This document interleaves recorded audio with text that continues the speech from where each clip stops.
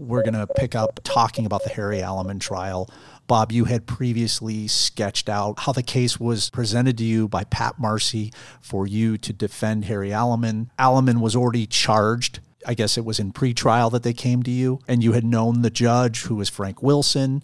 Aleman was represented by Maloney at the time, Tom Maloney, who has a notorious history further in his career involved when he became a judge, and Greylord. Talk about the Aleman case further. Okay, it was a short time. It was probably only maybe a week or two after I had agreed to become partners with Johnny D'Arco. Shortly after this, Johnny asked me if I knew who Pat Marcy was, and I told him yes. And he said he'd like to talk to you, and that was the very first time I met Pat. I always thought Pat was the secondary person there. In the media and the newspapers and the rest, whenever they talked about the First Ward, many times they mentioned it was run by the mob. They mentioned that D'Arco himself had been a member of the Al Capone mob. And anyhow, Pat Marcy contacted me, and I agreed after I got the police reports and I was introduced to the head of the organized crime section in the State's Attorney's Office, Mike Ficcaro. I began working on the case. And first thing I did, though, was after I looked at the case, I saw what a weak case it was. They had two witnesses that totally contradicted each other. The one witness gave one statement the night of the shooting and gave a completely different statement 3 years later when they contacted him. But when I got involved in the case, Pat Marcy asked me if I knew of a judge that could handle the case. And when he told me that, I knew the language. They meant to basically fix the case. How did they manipulate the case to end up in the judge's hands that they wanted? Was that Marcy's skill? I mean, Marcy and D'Arco are kind of one and the same in that D'Arco's a made member of the mob, but he's an elected official, and Marcy is also a made member of the mob, but a figurehead, and that he's appointed as secretary, so to speak. But how does Marcy have the power to navigate this case to the judge? They controlled absolutely everything. The people that were in these positions, they were the ones who made these judges. They had taken complete control over the election system. All the elections were done through the First Ward. And the people from the License Commission, all these people were placed in their position by the First Ward. They had taken complete control over all the elections. Everybody that wanted to run for office had to come to them. They were the ones that fixed the elections. And so it's as simple as Pat Marcy calling the elected or non-elected official who places court cases with certain judges or some chief judge, and Marcy says this Aleman case needs to go to this judge. I'll explain the whole system to you. The way the system worked was when a person does get indicted, for whatever reason, and the paperwork is drawn up to be assigned out to a judge, the case would go to before the chief judge at 26 in California, the main courtroom. Every morning there would be probably 100 people or more running around in the courtroom and behind the courtroom. They'd have all these prisoners. You're brought before a judge, and when you walk in there and you go up towards the front, there's a huge bench up there, about maybe 2-3 feet above the floor level. And there you've got, in the center of it, you've got the judge sitting there. Next to him, to the left of him, you'll have one or two people. You'll have a prosecutor and you'll have a public defender. To the right of him, in a short distance away, you had a girl sitting there behind the computer. But it was a computer that you would read. When you put the information in there, it would show up on the screen, but there would be nothing else other than that. It would show up on the screen. And to the left of the judge, again, a little bit lower, you'd have 3 or 4 people. You'd have a couple of clerks. There'd be about 7 people behind that desk.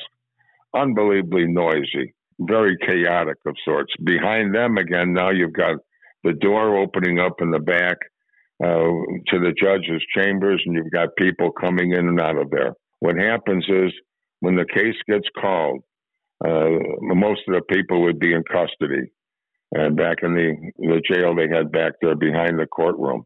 When they called the case, the prisoner would be brought up by a couple of, there were actually about 4 or 5 deputies that were working there. You would have the prisoner brought up, and you go up and you stand before the judge, and the judge The judge will indicate case number. Then he'll ask the girl to the right of him. He'll say case number such and such. And she's supposed to read off the name of the judge that shows up in the computer.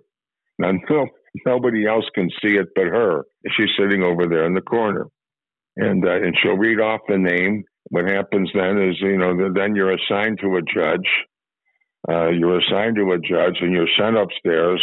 One of the clerks would then take the file upstairs to whatever court. There were about 10 courtrooms upstairs. They would take the file upstairs to one of the judges, and he would fill out the paperwork there. And his clerk would fill out the paperwork, indicating this case was assigned to him. And you go up before that judge now, and they ask you to enter a plea in the lower court. And how do you plead? Everybody pleads not guilty down there. You get assigned upstairs to a judge, and the judge then would assign certain dates where certain things were supposed to happen. And now you've got 10 days. The system in Illinois is very interesting. You've got 10 days to decide whether or not you want that judge.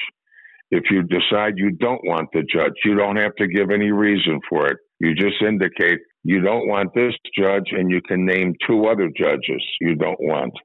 Then what happens then is the clerk there will call downstairs, talk to the chief clerk downstairs, and indicate that this person has filed a substitution of judges, and they will call them back and give them a new judge. That's how the system is supposed to work to keep it from being corrupted. Well, it turns out that Pat knows the chief judge.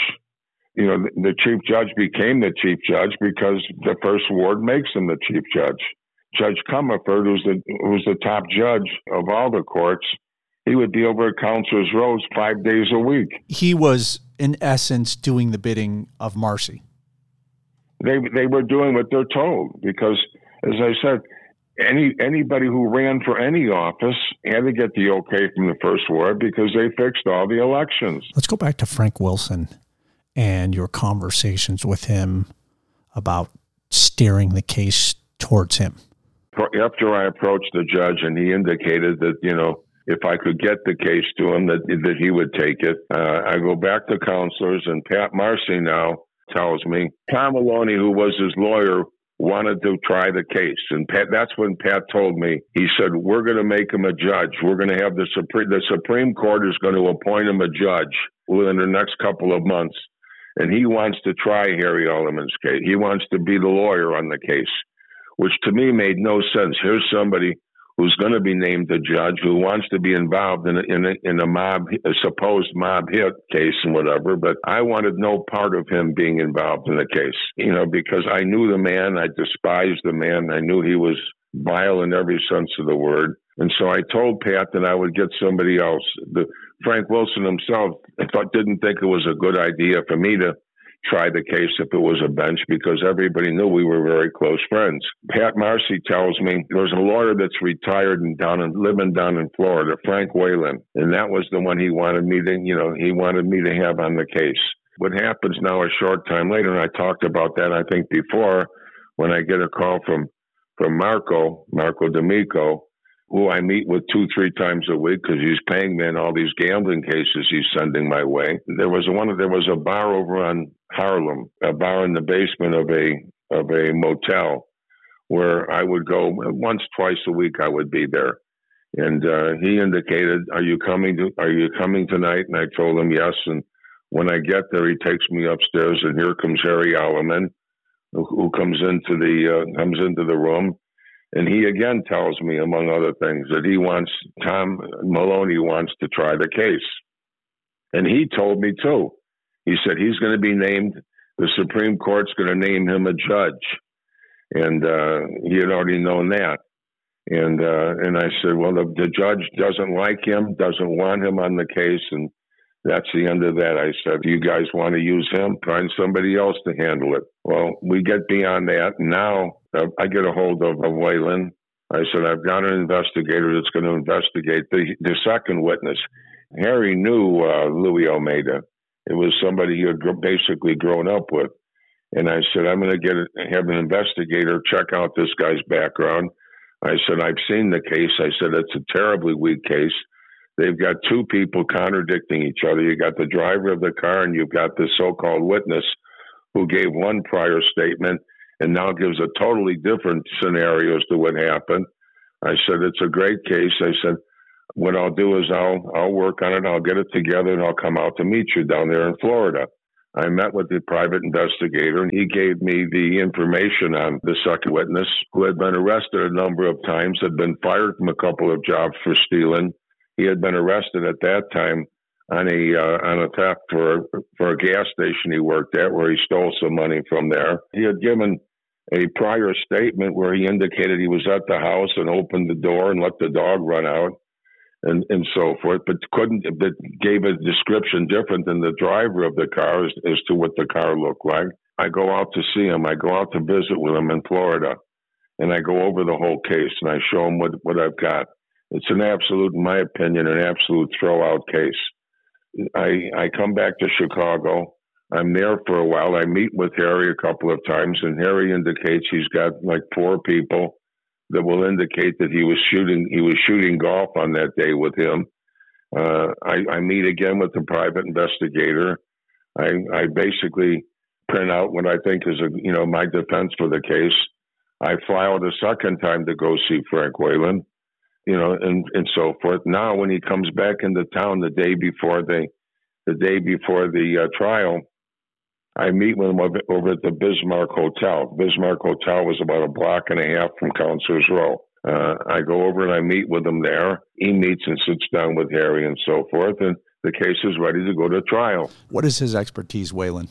No, he was a retired lawyer from Chicago. He was supposed to be one of the top lawyers in Chicago. But I had no idea who he was. He was before my time. Pat wanted to bring somebody in from out of town. I wanted to bring in my own lawyer, but Pat wouldn't let me. He insisted on getting him involved in the case. Why, I don't know, but that was his motivation for it. He's from out of town, so it won't look bad when the case is over. The case goes to trial. No idea what's going on. I'm reading the papers, and the papers are indicating it's a great case. They've got this witness and the second witness. Nothing at all there from the reports that I had. The reports that I gave Whalen. At this point, you're on the sidelines, so to speak. The judge knows what the deal is at this point. So really, your work is done. You don't need to do anything except wait for the verdict. But I insist on making it a great case. The reason judges love me, and the reason Pat and the others wanted to use me on these cases they were fixing, is because I would give the judge something to hang his hat on, as we said. I developed a case there showing that the 2 witnesses totally contradicted each other. The second witness obviously was lying. When he claims he was 15 feet from this person, he couldn't say what kind of clothes he was wearing or how tall he was or anything. Yet he claimed he saw him shoot him with a 45 when he was never shot with a 45. All you needed to do was create one shred of reasonable doubt, and that's what the judge needed, and that was your game plan. Yes. Normally you might have some minor parts. These were not minor. These were major. You had 2 witnesses giving 2 different stories. You've got the driver of the car who indicates that he sat in the back seat. He had a sawed-off shotgun. She never put the shotgun out the window, just sat in the back seat, called Billy over and said, "Hi, Billy," and then shot him. And then he told me to slowly drive away. You got the second witness. First statement, totally different from the second. In the first statement, he's a block away. He's at the end of the block, looking at a situation. And now he indicates he's 15 feet from the shooter. And indicating he got out of the car and he shot him with a 45 when he was never shot with a 45. He was shot with a shotgun. And, of course, your conversations with Aleman were always, he was at the golf club. He was golfing. I never asked him. I never asked any of my clients. I would never ask my client, when I represented somebody, did you do it? I never would. I knew a vast majority of them obviously did, or they wouldn't have been arrested. I can't think of a jury trial I had when I didn't put my client in the stand. All my clients took the stand. They got up there and they denied. They denied what they did. And my argument was always to the jury. I would never argue to a jury he didn't do it. I would argue for the most part, he might have and he might not have. And I've shown you good reason why, there's a possibility he didn't do it. You have an obligation to follow the law. You took an oath that you would follow the law. And if you couldn't find him guilty beyond a reasonable doubt, you have an obligation to find him not guilty. That doesn't mean he's innocent. That just means you can't find him guilty. Anyhow, what happens now, while the case is on trial, it's on trial for 3 or 4 days, and I'm reading the papers because I didn't go into the courtroom. I stayed away. And I told the judge not to come to my restaurant, not to come to Greco's, because too many people would see him there. And they would possibly then put him with me. After the case was going on for about 4 or 5 days, whatever the case took, I get a call from Frank Wilson. Apparently called me from the payphone out in front of the courthouse. And he said, can I meet with you? I met him at a restaurant over on Western. And when I met him there, he was all shook up. In fact, I think the day before, I'm reading a paper in the Tribune, I think, and they had a picture. They had somebody indicating Frank Wilson was sent a picture of himself, a family picture of himself with his head cut off as a threat. That was in the paper. Total bullshit. There was an article in the paper that said it was rumored the judge was sent a picture, a family picture with his head cut off as a threat. But the paper reported this, but it was bullshit that actually happened. It never happened. They're putting all kinds of bullshit in the paper about what was going on in the trial. Does your instinct tell you that the paper was responsible for that rumor? All I can do is I can tell you what happened. I can't tell what's in people's minds. But I'm looking for the motive of what is. I'm trying to understand the psychology behind it. Because they're trying to show that he's guilty as hell. The judge calls me and he says, I want to meet you. And I said, where? And he said, at a restaurant over on Western, on Southwestern. So I'm with Kathy Fleming, one of my secretaries, who I'm also dating. And we're on the way to Greco's. I stop in there.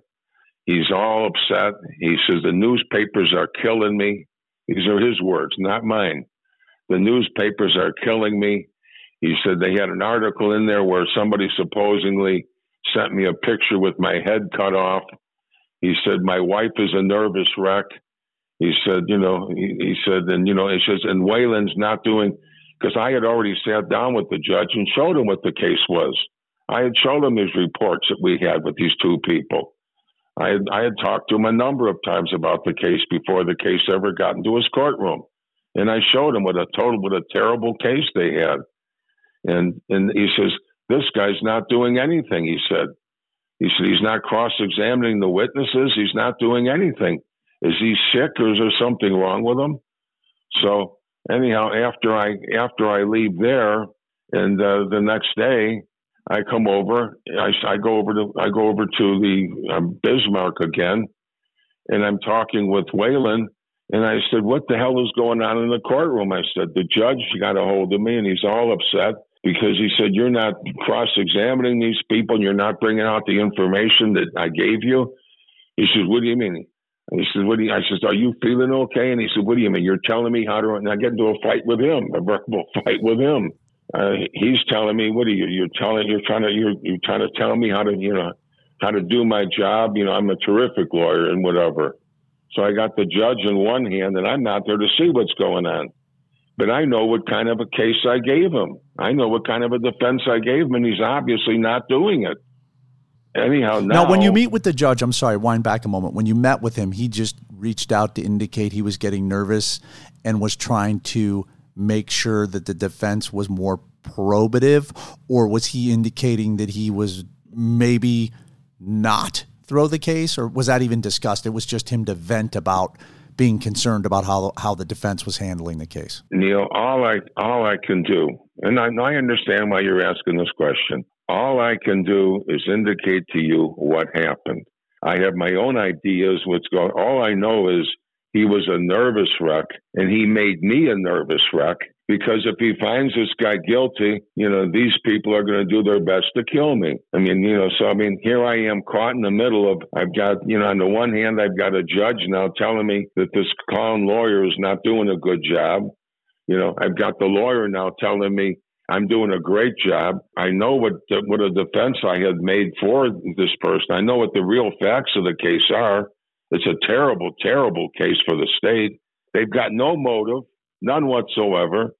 Their so-called motive is he wanted to take the mob wanted to take over the docks, and that's why he kills this guy who was a dock worker, doesn't own the company.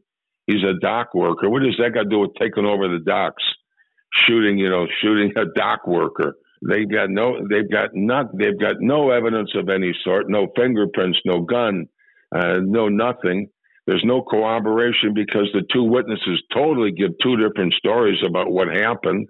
I just know that he was a nervous wreck, and he made me a nervous wreck, but there's nothing I can do about it. And now, trust me, I'm a nervous wreck because I never threatened the judge. I never would, and I never did. I lied to these people. I lied to Harry when Harry says, well, the judge knows what will happen and whatever. And I indicated, absolutely, but I never threatened the judge. And I never said to the judge, will you throw the case out? I assumed he knew what I'm talking about. This is the only case I ever did this for.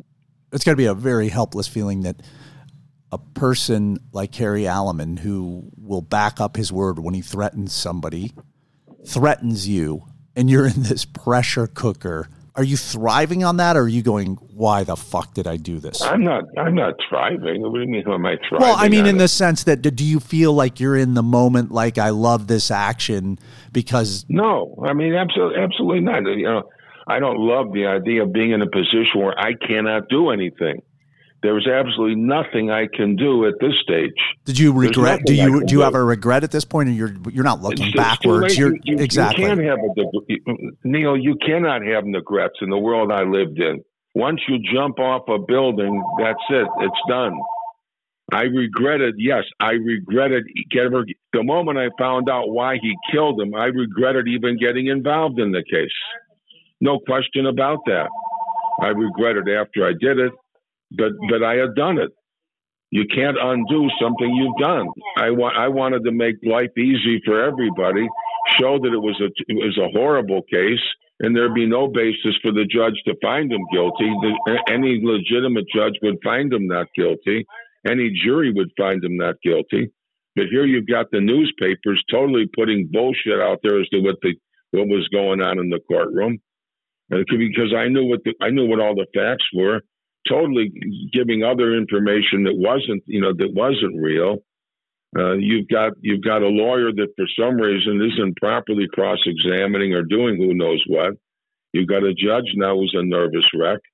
No, what I did indicate before, and it's what happened when the judge I just knew by reading the paper and it was on TV. It was the lead story every day on the news.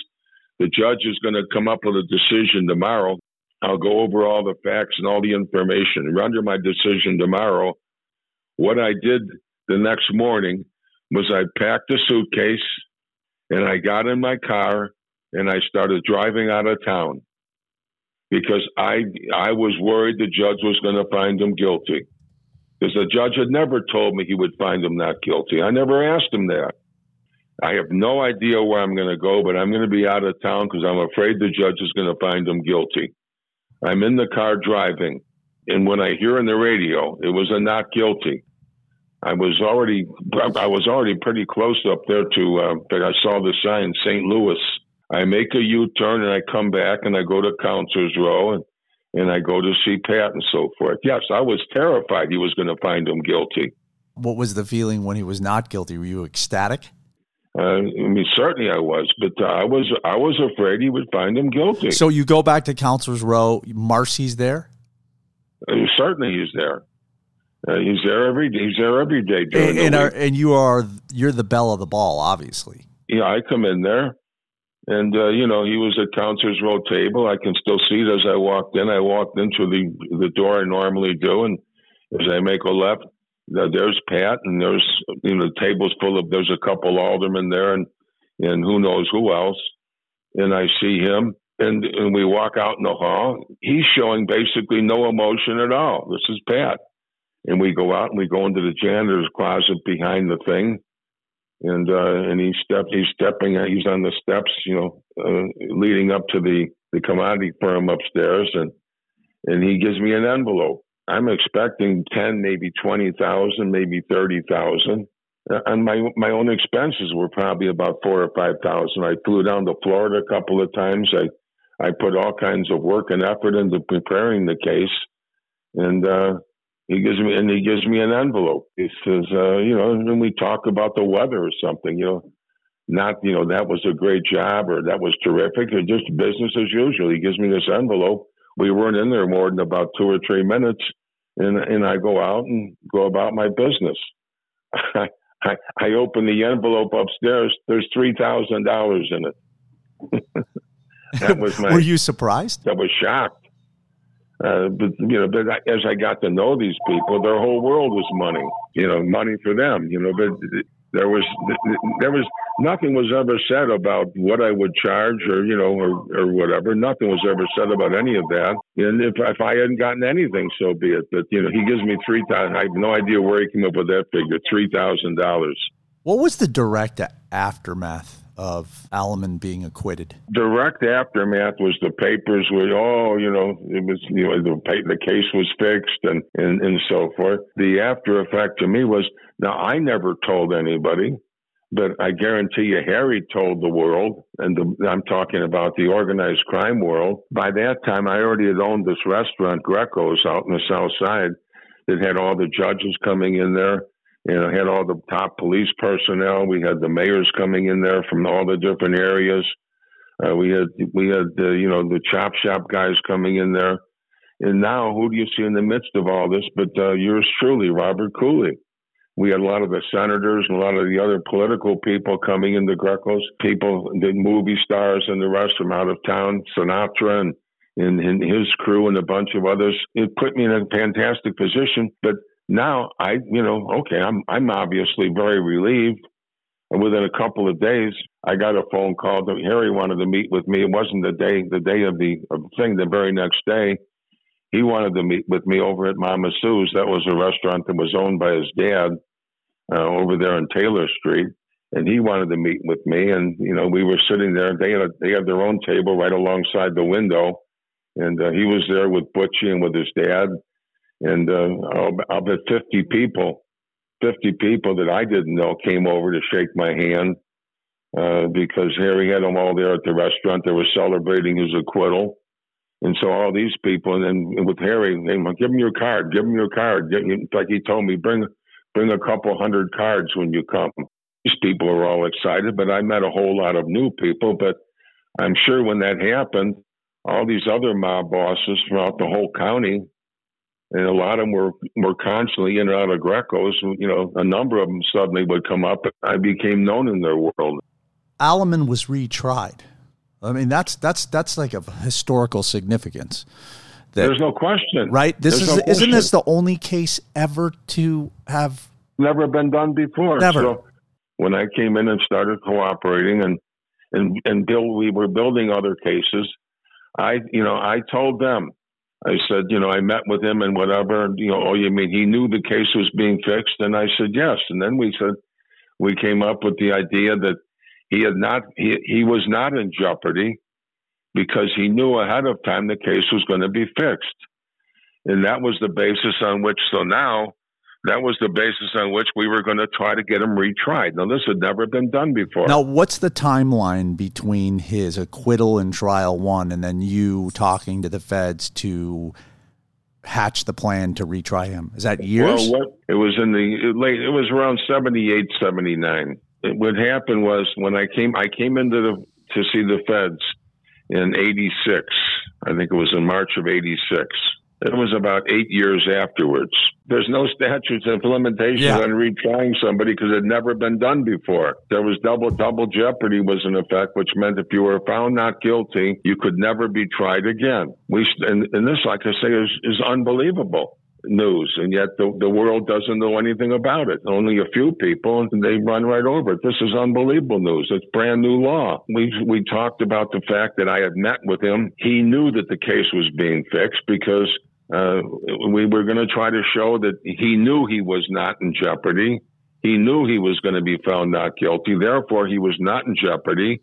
And therefore, we wanted to try him again. So what happened was, by now, he had gotten out of the penitentiary. He had done about 10 or 12 years on a federal case. Shortly after, I got him to not guilty. He was charged with that, and he lost that case. And he was in the penitentiary, and he had gotten out, and they knew where he was. And what I agreed to do was go talk to him to try and see if we can get him to admit that he knew the case was fixed and whatever. And we were going to try to get him retried. I knew where he was. He was hanging out over at the Maywood racetrack.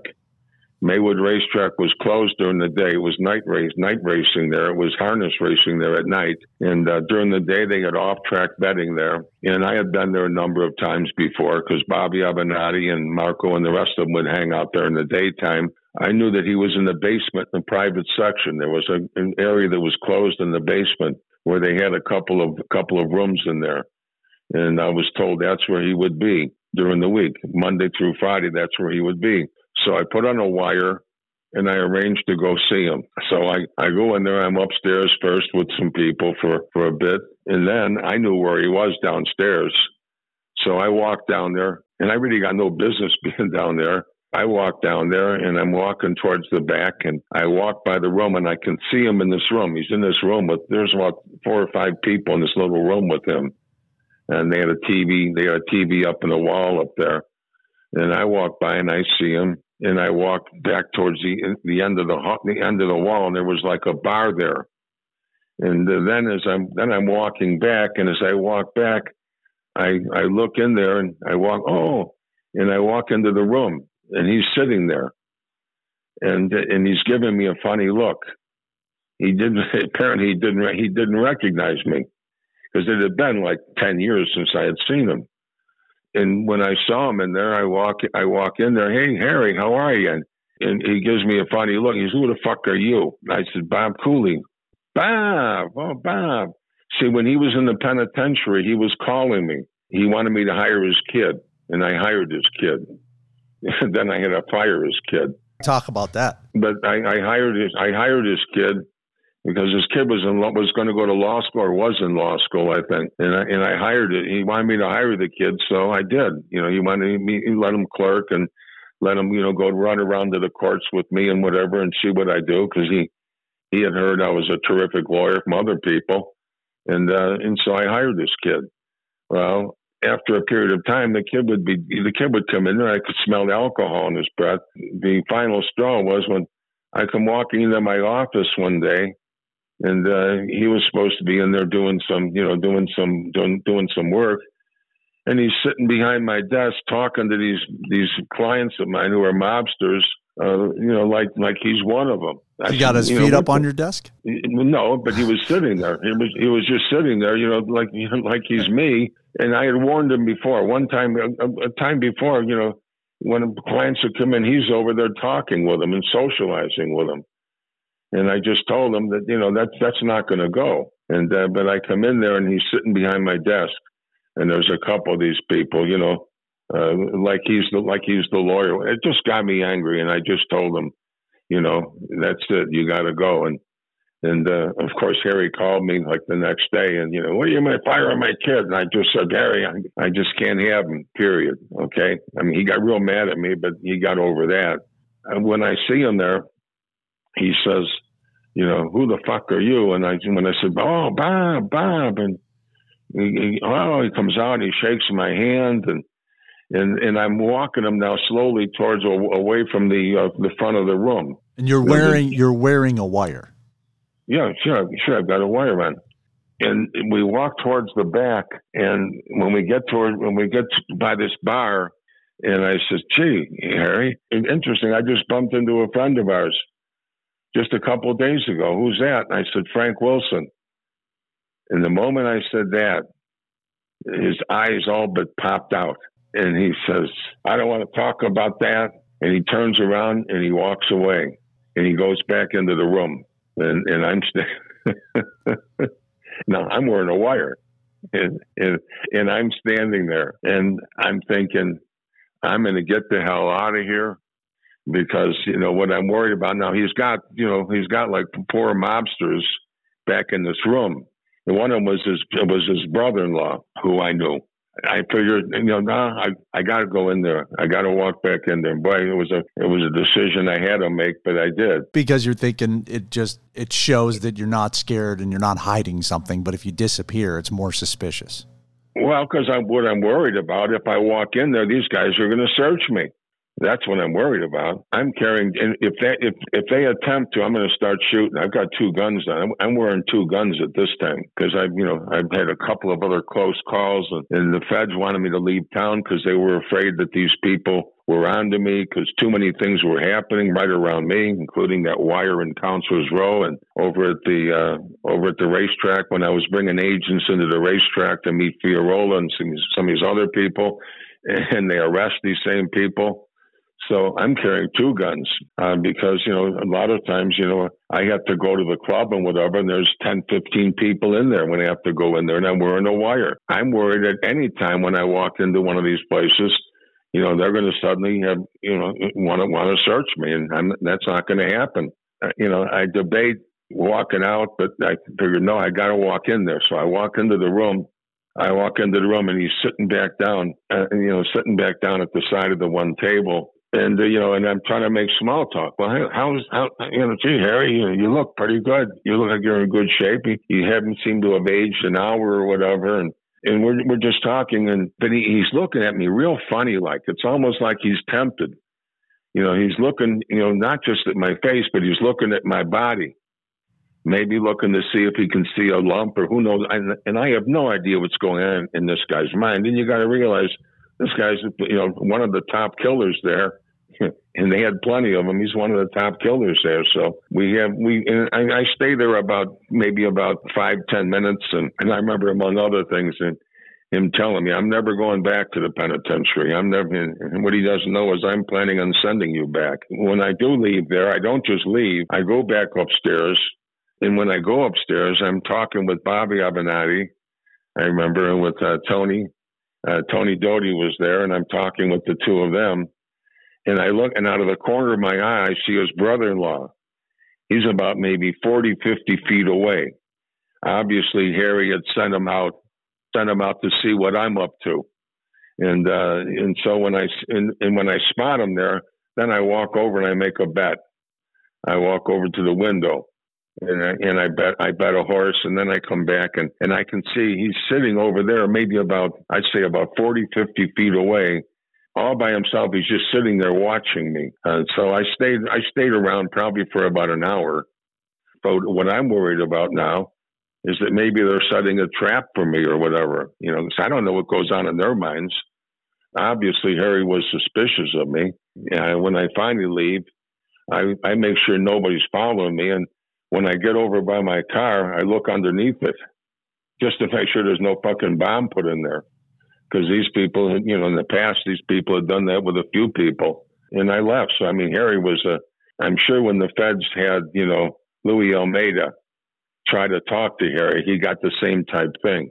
I'm sure that's what happened, on the prior occasion. But that was my meeting with Harry. So anyhow, now, that was the basis of retrying him. We had to show that he was not in jeopardy because he knew that the case was fixed. I talked about the meeting up there, in the motel, where he wanted to make sure. He said, and I assured him the case was going to be fixed. I'm thankful that we went to trial on that. We had a long trial before Mike Tooman, which is so ironic. When he went to trial, he's represented by Harry Aleman, who he met through me. And the judge in the case is Mike Tooman, who's one of my close friends. And my secretary, who had become a prosecutor, was the prosecutor that worked on getting the case, getting the judge to rule the case could be retried. When we got the okay to retry the case, they fought it all the way up to the Supreme Court. Wait, hold on a second. This is worth discussing in further detail. So when the case was retried, your secretary was now a prosecutor? She was a prosecutor. In fact, the judge is your friend? The judge is one of my close friends, yeah. And the lawyer representing him is Alan Ackerman, who he met through me. Alan was the one that I officed with for years. And at this stage, you're gone. You're out of Chicago. We won't leap that far forward, but when this trial happened, you're not around. Yeah, no, I had to come back. They brought me in. We had to go before a court and have a complete hearing as to whether or not we could try him over again. In other words, to have the judge throw out the verdict, the judge had to throw out the verdict of not guilty, and we had to get a new indictment, and we had to re-indict him, and we indicted him all over again. So it was not a retrial; it was a new trial. He was tried under. They went before the grand jury, and they got an indictment on him again. Did you have to testify in front of that grand jury, or were you? Oh yeah. So you had to sit in the box. No, not the grand jury. I had to testify in court before Mike Tooman.